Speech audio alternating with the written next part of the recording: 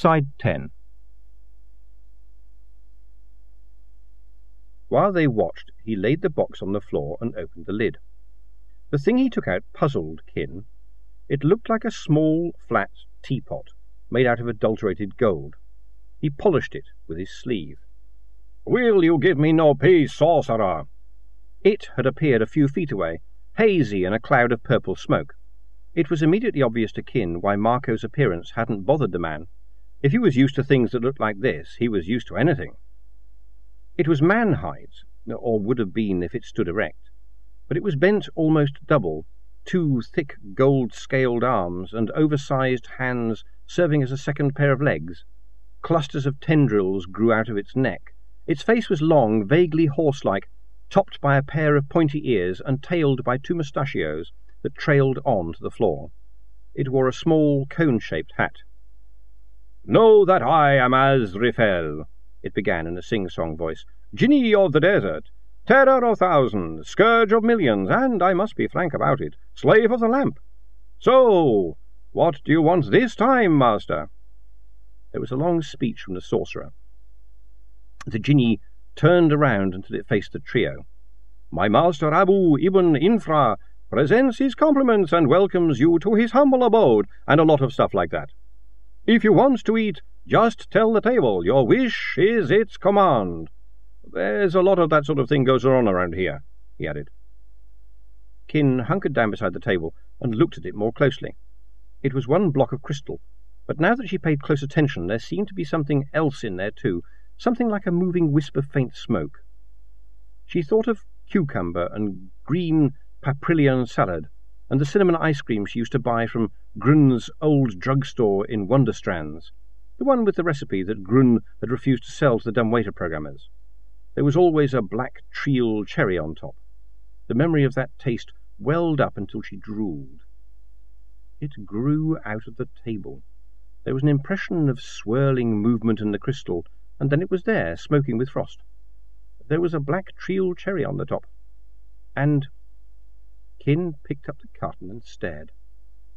It was in a familiar blue, black and white, and showed an anthropomorphic penguin in a chef's hat. Around the side was "The Old Drug Store, corner of Scrail and High, upper side Wonderstrands 667548. Treggin Grun and Siblings, Reg. We freeze, to please."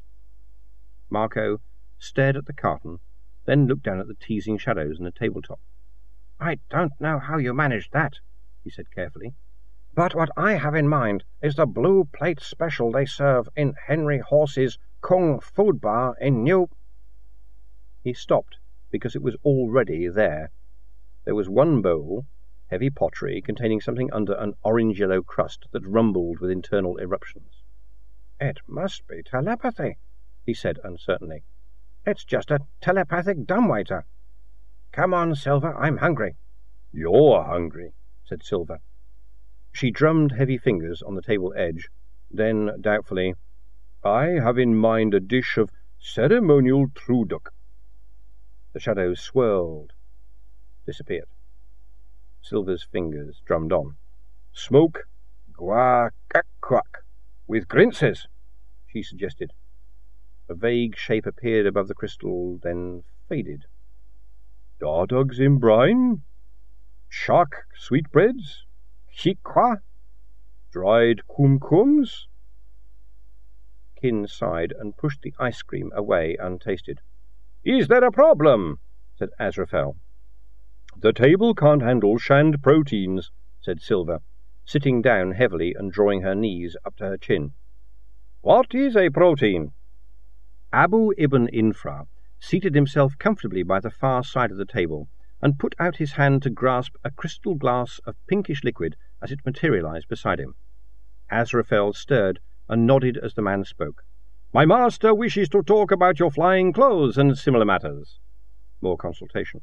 "My master presents his compliments to his fellow collectors and offers, in exchange for all 3 items, a mirror to see all things be they never so far, and 2 bottomless purses."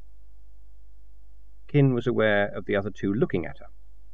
She said, "Leaving aside for a moment his somewhat derisory offer," she had a feeling that a lack of the haggling spirit might be regarded as signs of general weakness, We come from a far-off land and do not quite understand the reference to collectors. Collectors of what? Abu ibn Infra frowned as he listened to the translation. He spat out a reply. Kin wouldn't have thought it possible for anyone to spit several lengthy sentences, but he managed. My master is puzzled. You possess gifts of God, but you do not know of the collectors. He says, how can this be? Listen, demon, said Kin. You know. You're a projection like Svandor, aren't you? I find myself forbidden to answer that question at this moment in time, said Azraphel smugly. You are in the shit, that's all I know. If you think you're coming out of this alive, my reaction is ho, ho, ho. I will kill it, said Marco, half rising. The guards behind Ibn Infra stirred. Sit down, hissed Kin. You, demon, answer the question, what is a collector? My master says it is no secret. He himself was once a humble fisherman until, upon gutting a fish one day, he discovered inside it a gift of God. To wit, the lamp to which I am shamefully enslaved. I am Azraphel of the 9th dominion of the damned. I can find anything, even the power to talk to you. That is my power. 4 or 5 years I have laboured mightily for this jumped-up pig of a nouveau riche former fisherman, spiriting to this somewhat pretentious palace such gifts of God as are unclaimed by other collectors, or in the possession of collectors unfortunate enough to have demons weaker than I. I have combed the depths of the sea and the bowels of volcanoes. I have hurled it, said Kin. The flying carpet, the table, these damn money purses, they're gifts of God. Aye. The carpet I liberated from a merchant in Basra. The table I found encrusted with barnacles on the sea-floor. But your master doesn't know how they operate. I mean, they're just magical items to him. Aren't they, then? Said the demon, grinningly. Just as I thought, snapped Marco. He's just an ignorant man who doesn't know any more about the nature of the disc than does anyone else in these parts. I'll take out these guards, then we'll grab him and ride the carpet out of here. Wait a minute, said Kin sharply. What for? He knows nothing except how to operate the toys this creature finds for him. Kin shook her head. Just once, let's try diplomacy, she said. Demon, tell your master we are not collectors. We will give him these flying belts for his collection if he transports us on his magic carpet to the circular island that lies off the coast to the south-east of here. She knew she had said something wrong as soon as the words were out of her mouth. When Azraphel's translation died away, Abu's face went white. Marco sighed and stood up. Okay, so much for diplomacy, he said. He sprang. So did Azraphel. There was a grey and yellow blur in mid-air, and a small thunderclap. Then the demon was back, unruffled. Marco had vanished. What have you done with him? Said Kin. He has been deposited in a place of safety, unharmed except, maybe, for a few friction burns. I see. And his ransom is our flying belts, right? Abu spoke. The demon said, No, my master says he knows now that you come from another world. There was another such traveller some time since who— Jago Jalo, said Kin. Abu glared at her. Crazy fool, hissed Silver. That was his name, agreed the demon. A madman. He abused our hospitality. He stole from our collection. He sought the Forbidden Island, too. What happened to him? Said Kin. The demon shrugged. He escaped from here with a carpet, a bottomless purse, and a cloak with unusual powers. Even I have been unable to locate him. My master feels, however, that all is not lost. No? He has 3 new flying devices, 2 captive demons, and you. Kin sprang round. More guards had appeared on the balcony, and they were archers. She considered taking a dive for the open air with the belt on full throttle. She might get hit. She doubted whether the disc's medical facilities were satisfactory. Anyway, that wouldn't solve Silver's problem. So she collapsed into tears of inconsolable grief. She heard a brief conversation between the demon and his master. Then 2 servant women were summoned to take her away. She had one glimpse of Silver's impassive face before she was escorted out of the room and into a maze of ornate arches and screens. A male guard walked behind her with a drawn sword. The women chattered at her solicitously. When they reached one arched doorway, the guard left them and took up a post outside the door. Kin was briefly surrounded by a gaggle of small, dark-eyed women in scanty clothing before the older of her escorts shooed them away. She felt helpful arms guiding her to a bench. She sat and stared. Later, a middle-aged woman brought her some food. Kin looked up at her gratefully. Under the strange make-up, the woman was watching her with simple-minded sympathy. So Kin apologized silently as she hit her, as nicely as possible. The woman sighed and collapsed, but Kin was already on her feet and running. She sped through several low and airy rooms and had a blurred impression of fountains, singing birds, and bored women sitting on large cushions. Coal-eyed, they stared after her and began to scream as Kin cannoned into a servant carrying a tray. A long way behind her, a new series of screams suggested that a guard had reluctantly invaded the seraglio. Kin reached a balcony, considered the courtyard below, then scrambled up a decorative trellis that trembled even under her weight. It took her onto a flat roof and into the full glare of the noon sun.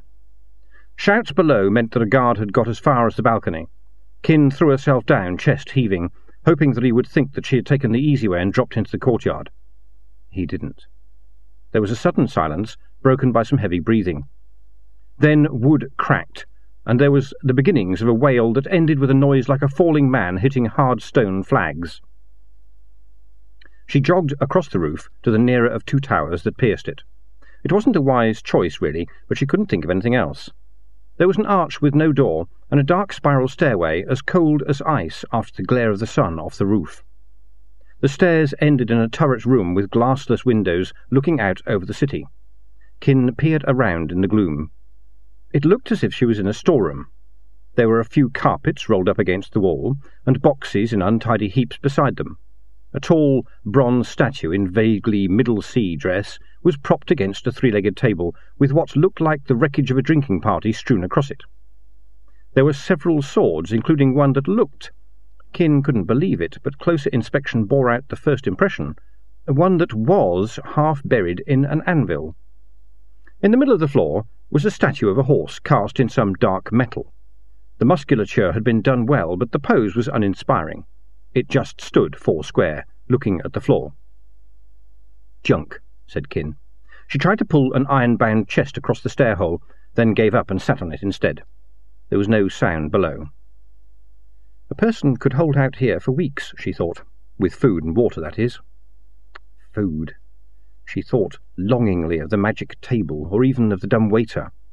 But she couldn't have eaten a meal with Silver watching her sorrowfully, knowing that inside 2 days the Shand would turn despite herself into a ravenous animal. "Marco?" "Silver?" she whispered. At the 5th attempt, Marco answered. "Kin, where are you?" "I'm up in—" "Is there anyone with you?" "We're in a zoo. You wouldn't believe it. You must get us out." "I'm in some sort of museum attic," she said. "I'll have to wait until it's dark. Where are you exactly?" "I assume we're somewhere in the palace grounds. You must work quickly. Silver and I are in the same cage." "What's she doing now?" "Moping." "Uh-oh." "What?" Kin sighed. "I'll do my best," she said. She padded over to a window and peered out. Someone was shouting in the distance, but the roof lay hot and empty below her. There was, she noticed, a black speck wheeling in the sky. One of the eyes of God, whoever he was. Most of the swords she could hardly lift with both hands, so they were out. "Let's face it," she told herself. "How are you going to make the big heroic rescue in any case?" "On the other hand," she answered, "it'll be expected of you. The races of the galaxy look towards mankind as the essential lunatic element." She stepped backwards and knocked against the table. The jug on it fell over and spilled vinegar-smelling wine across the table and onto the floor in a thin stream. Kin watched it for a while, then carefully set the jug upright. It swished. Looking inside, she saw dark liquid rising. She waited until the jug was brimful of swirling redness, then grabbed the handle, sloshed the liquid across the room, and brought the base of the jug down hard against the tabletop. There was a sizzle and a brief smell of ozone. Bits of circuit laminate bounced on the floor. "Fine," she said softly. "That's just fine. So long as it wasn't the fairies that were doing it." On the other hand, the company didn't believe in matter transmission either, but it might have been, say, a tiny single-function dumbwaiter in the base of the jug, sucking up molecules from the ambient air. She decided she'd believe anything but magic. Someone moved, down at the base of the staircase. There was nowhere to hide. Correction. The tower room was bursting with hiding places, but none of them promised to be permanent. Kin grabbed a sword from a pile nearby and considered hacking at the first head to appear on the stairs. No good. She looked up at a small trap-door in the ceiling and decided it would be easier to defend. If it led onto the roof, perhaps the raven would see her, as if that would do any good. Anyway, she could then slice at fingers. She walked over to the horse statue and hoisted herself into a stirrup, then stood on tiptoe in the saddle to fumble with the trap-door. The horse whirred. Kin swayed, landed, sitting in the saddle, but with enough force to knock the breath out of her. Then she couldn't move her legs. She looked down in panic.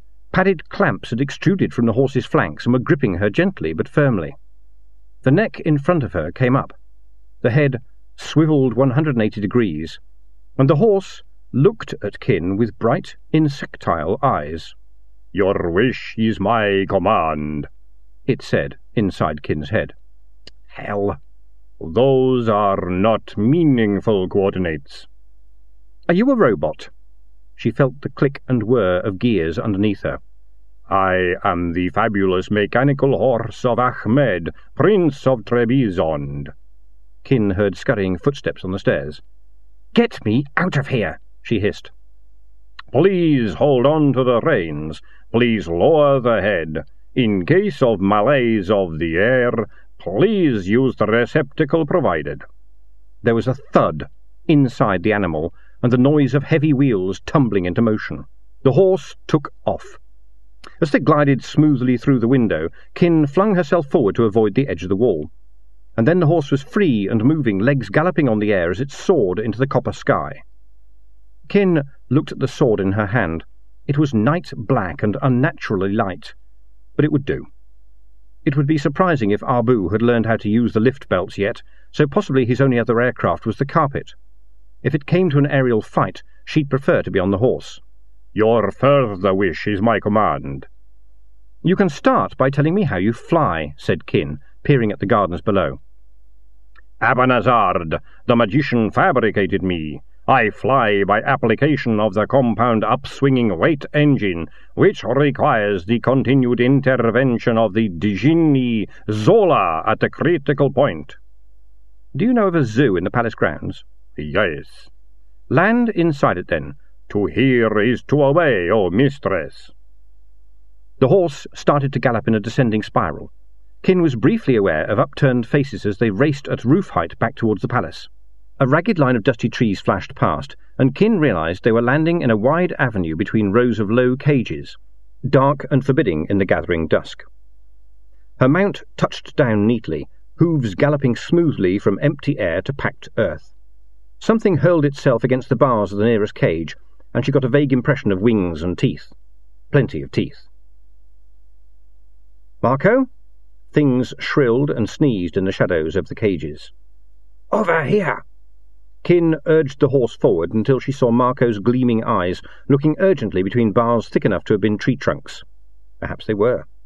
Kin jiggled them until they slid back noisily. Marco came out as though on a spring. "Give me the sword," he commanded. Kin had almost handed it over before it occurred to her that she could have refused, and then it was too late. He snatched it. "Is this the best you could do?" he hissed. "It's blunt as a ball." "Big deal. I could have gone off and left you." Marco tapped the flat of the black sword on one open palm and looked at her reflectively. "Yes," he said, "you could. This sword will do. Thank you. From where did you obtain the flying robot?" "Well, I went—" "How do you make it fly?" "It just obeys and—" "Get down!"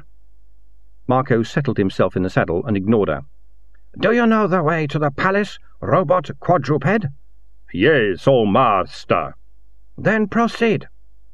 There was a brief drumming of hooves, and the horse was a dwindling speck against the sky. Kin watched it disappear, and then peered into the back of the cage. "Silver?" she said quietly. A light shape stirred in the gloom. "Come on," said Kin. "We'd better be going. How do you feel?" Silver sat up. "Where is the Kung?" she said thickly. "Gone to beat up the baddies, the lunatic fool." "Then where should we go?" said the Shand, lumbering to her feet. "After him, I think. Got any better ideas?" "No," said Silver. "I imagine everyone will be far too occupied to notice us."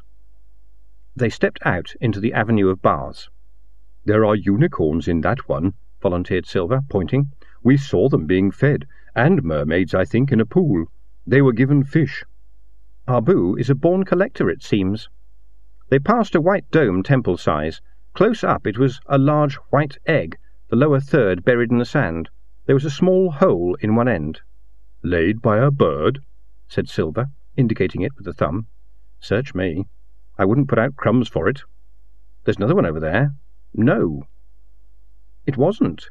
It was, however, the derelict shell of the planetary lander from a terminus probe. A memory arose in Kin unbidden of an ancient copy of a still more ancient publicity film. It looked smaller in real life. There were 3 deep gashes in it, as though some great beast had tried to grab it. Perhaps it had. If the thing beside it was an egg, something laid it. The interior was a mess.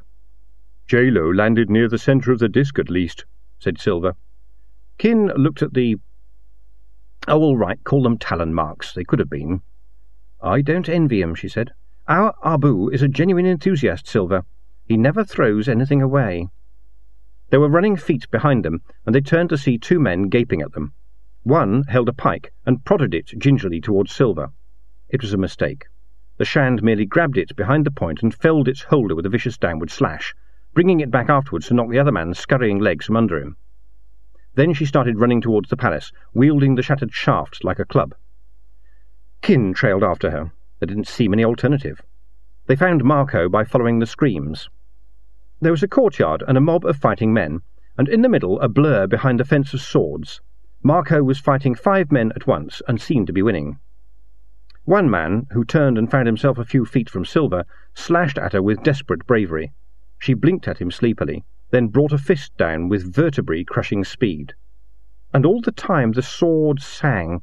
Kin had heard the phrase used poetically, but this one was singing, a weird electric ululation, punctuated by clashes and screams. Marco was holding it at arm's length, almost cringing away from it. It moved of itself, darting from blade to blade, from blade to body, without appearing to pass through the intervening air. Blue light crackled along its edge. Silver padded up to 2 men and hit them hard. Of the ones who turned to stare before running away, 3 keeled over as Marco took advantage of their distraction.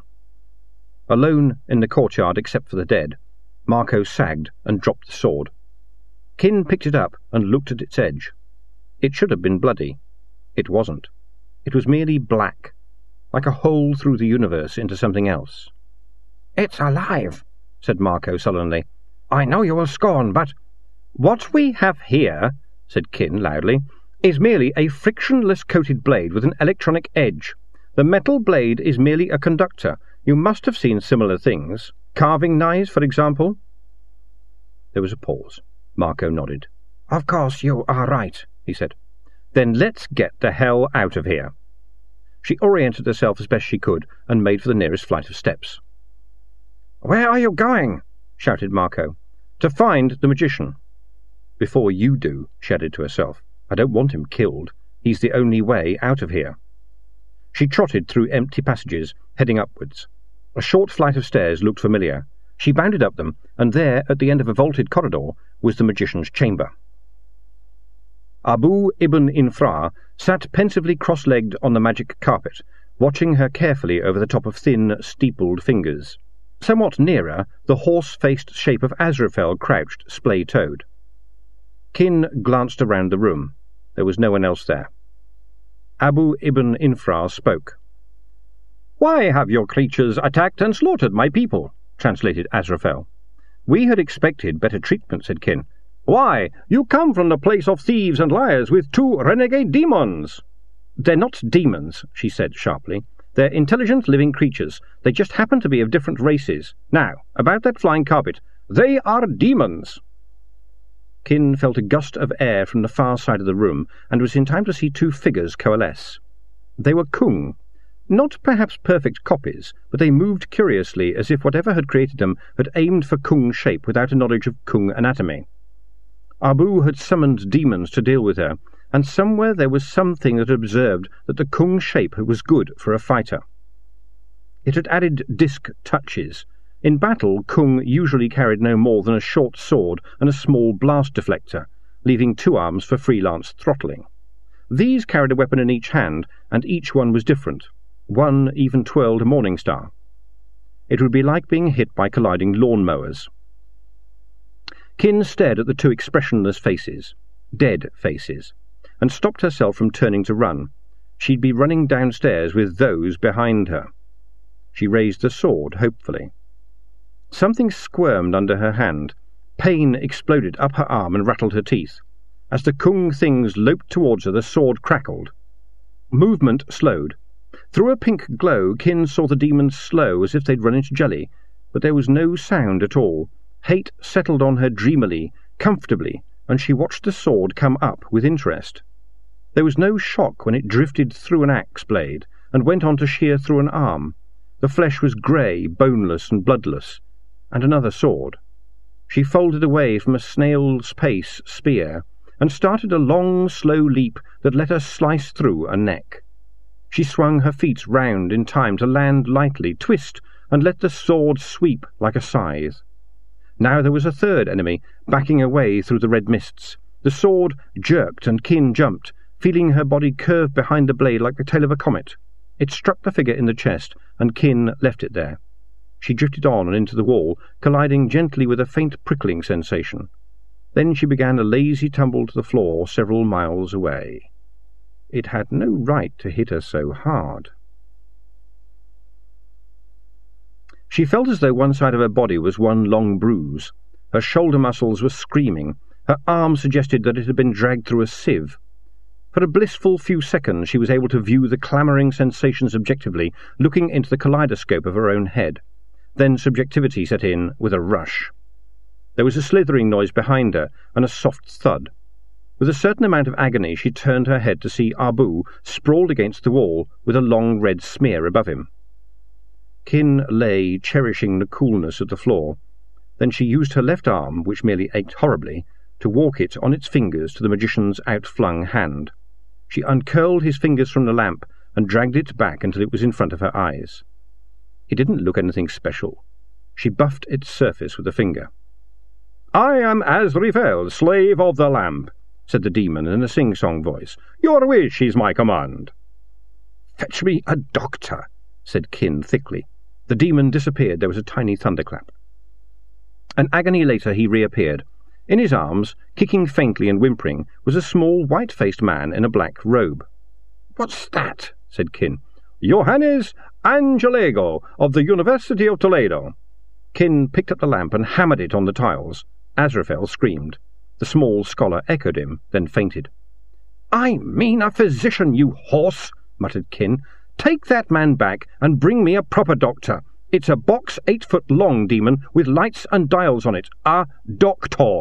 Understand? Hell, even a human doctor would do." She hit the lamp again. Azrael shrieked and disappeared. This time he took longer. When he reappeared, he carried a figure riding pickaback and was holding a large equipment box in his arms. Kin looked up hazily at the familiar green all-suit of an intern at the company medical centre. The man jumped down, landing with all the athletic grace of one with limited access to rejuvenation treatments. Kin recognised Jen Terremilt, his face wavering slightly as the pain closed in. Good old Jen. She'd nearly married him 140 years ago. He'd have reached a high position in the company's medical history if he hadn't died while hunting shark on Sister. His cool fingers reached out for her. Though the carpet could easily carry the three of them, Azrael did not appear to weigh anything. Marco insisted on ordering the flying horse to follow them closely. "Are we ready?" said Marco. The sun still hadn't shone above the disk, but there was enough pearly pre-dawn light to show Kin and Silver sitting on the carpet in the middle of the cool roof. Kin's arm felt numb. She shivered. "Let's go," she said. She rubbed the lamp. Azraphel appeared beside her. "Well," he said. "What?" "What happened to all that Oh Mistress stuff?" said Kin, surprised. Marco snorted impatiently. "All right, don't get stuffy. That sort of stuff was all right for him. I gathered you were more democratic." An etiquette lesson from 190 years before jogged Kin's overloaded memory. A gentleman is someone who always says thank you to his robot. "This lamp," she said. "Suppose I were to give it to you." The demon blinked and thought about it. After a moment, a green tongue flicked out across its dry lips. "I would take it and drop it over the edge of the world, O mistress," it said. "Then I would have peace." "Fly this carpet to the centre of the world, and I will give you the lamp," said Kin. Azraphel grinned. Kin added, "See the Kung on the horse? You will note he has the magic sword. I will give him the lamp. Should you betray us in any way, no doubt he will damage the lamp in interesting ways." The demon shivered. "Point taken," he said gloomily. "Is there no trust in this world?" "No," said Marco flatly. The carpet rose and skimmed over the darkened city, Marco following closely on the flying horse. Kin watched the houses pass below and thought, "Something looks into our minds. The magic table produced food we merely thought of. When I thought of a doctor, it sent Azraphel with the man I had in mind, but it wouldn't produce an autodoc. Why?" End of side 10.